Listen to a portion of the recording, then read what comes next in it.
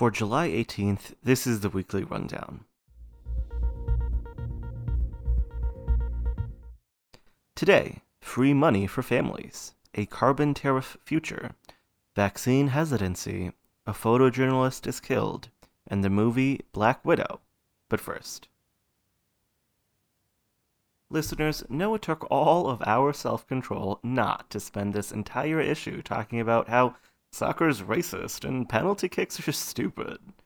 Our better angels won out, especially when we remembered we're sponsoring a local soccer team and all the hate mail we got when we bashed college sports in issue 18. If you'd like to hear that soccer rant anyways, kick us an email at team@theweeklyrundown.us. Big idea. Uncle Sam rolls out child tax credit. As part of Joe's March stimulus package, 35 million families began receiving up to $300 per month per child this week.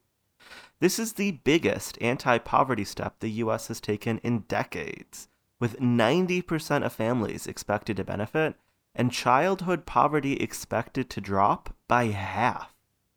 We know Uncle Sam is usually that creepy uncle who spies on you, but this Eid, he remembered to bring some cash to buy your love. The stimulus bill only funded the program until December, so Democrats are hoping that once Americans get used to seeing those monthly checks, they'll demand their GOP congressmen to renew the tax credits indefinitely. The chances of that happening are fairly good right now. Nothing riles up Republicans like Democrats claiming to be pro-family. It's policies like these which could encourage Americans to have more children, something we discussed in issue 12. This is also a bit of a social experiment. Policymakers are hoping that providing this money on a monthly basis, instead of in a lump sum when you file your taxes, will stabilize living conditions and encourage parents to spend on their kids. This $110 billion is the last big bucket of stimulus money to slosh around in our economy, so expect some knock-on effect. Grocery stores like Target and clothing retailers like Nike have said they expect the cash to boost back-to-school sales. Story to watch. Carbon tariffs are the hot new carbon tax. In preparation for the next climate summit this November in Glasgow, China, the EU, and Senate Dems all released long-term green infrastructure plans this week. The European and American plans both include proposals for implementing carbon tariffs, a newish concept which will likely play a big role in future trade wars. The idea is for the US and EU to impose import taxes or tariffs on high-carbon products produced overseas, like steel, cement, and fertilizer. Production of these items are moving to developing nations which don't force companies to abide by pollution or carbon controls. By imposing a tariff, the US and EU would be leveling the playing field for domestic companies, which do follow those laws and have higher costs as a result.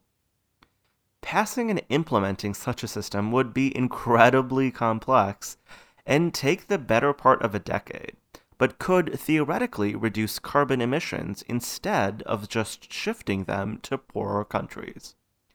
The hope among some environmentalists is just the threat of such tariffs will be enough for third world countries to move more quickly on regulating their carbon markets. This week's image: photojournalist killed. Pulitzer Prize-winning photojournalist Danish Siddiqui was killed by Taliban crossfire on Friday. He was known for his work covering the Rohingya refugee crisis, the wars in Iraq and Afghanistan, and India's pandemic response. To view the image, subscribe to our newsletter at theweeklyrundown.us. This week's number: 68% of far-right TV watchers are vaccine hesitant.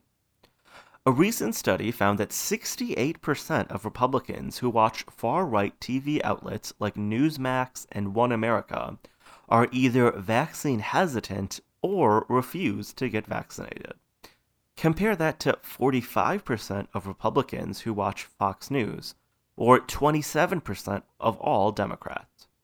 While Joe is right in that social media platforms are, quote, killing people with vaccine misinformation, it's also true that these extremist TV networks are doing the same, and there's statistical evidence to prove so.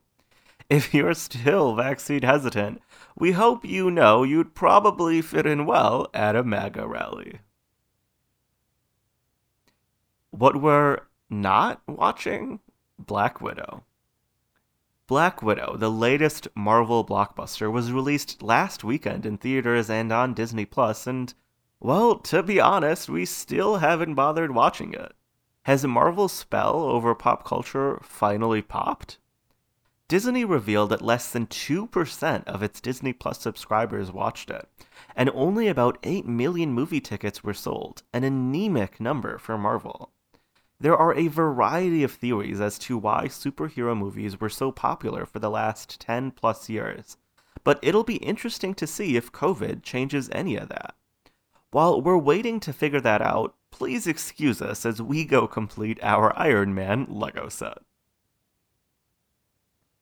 And in case you missed it, some rich white dude flew really high into the sky last week, and another rich white dude is gonna try again this week. The EU has ruled it's totally okay and not at all Islamophobic for companies to fire women who wear hijab. Finally, plans to convert the tunnel between Detroit and Ontario into a COVID vaccination clinic were cancelled by Canada's health ministry. Remind us again why single-payer systems are so great? That's the Weekly Rundown, produced by Ahmed, Yunus, and Faisal. Send us your feedback and questions, and subscribe at theweeklyrundown.us. Refer a friend and earn prizes by sharing the link in your email. Thanks for listening, and see you next week.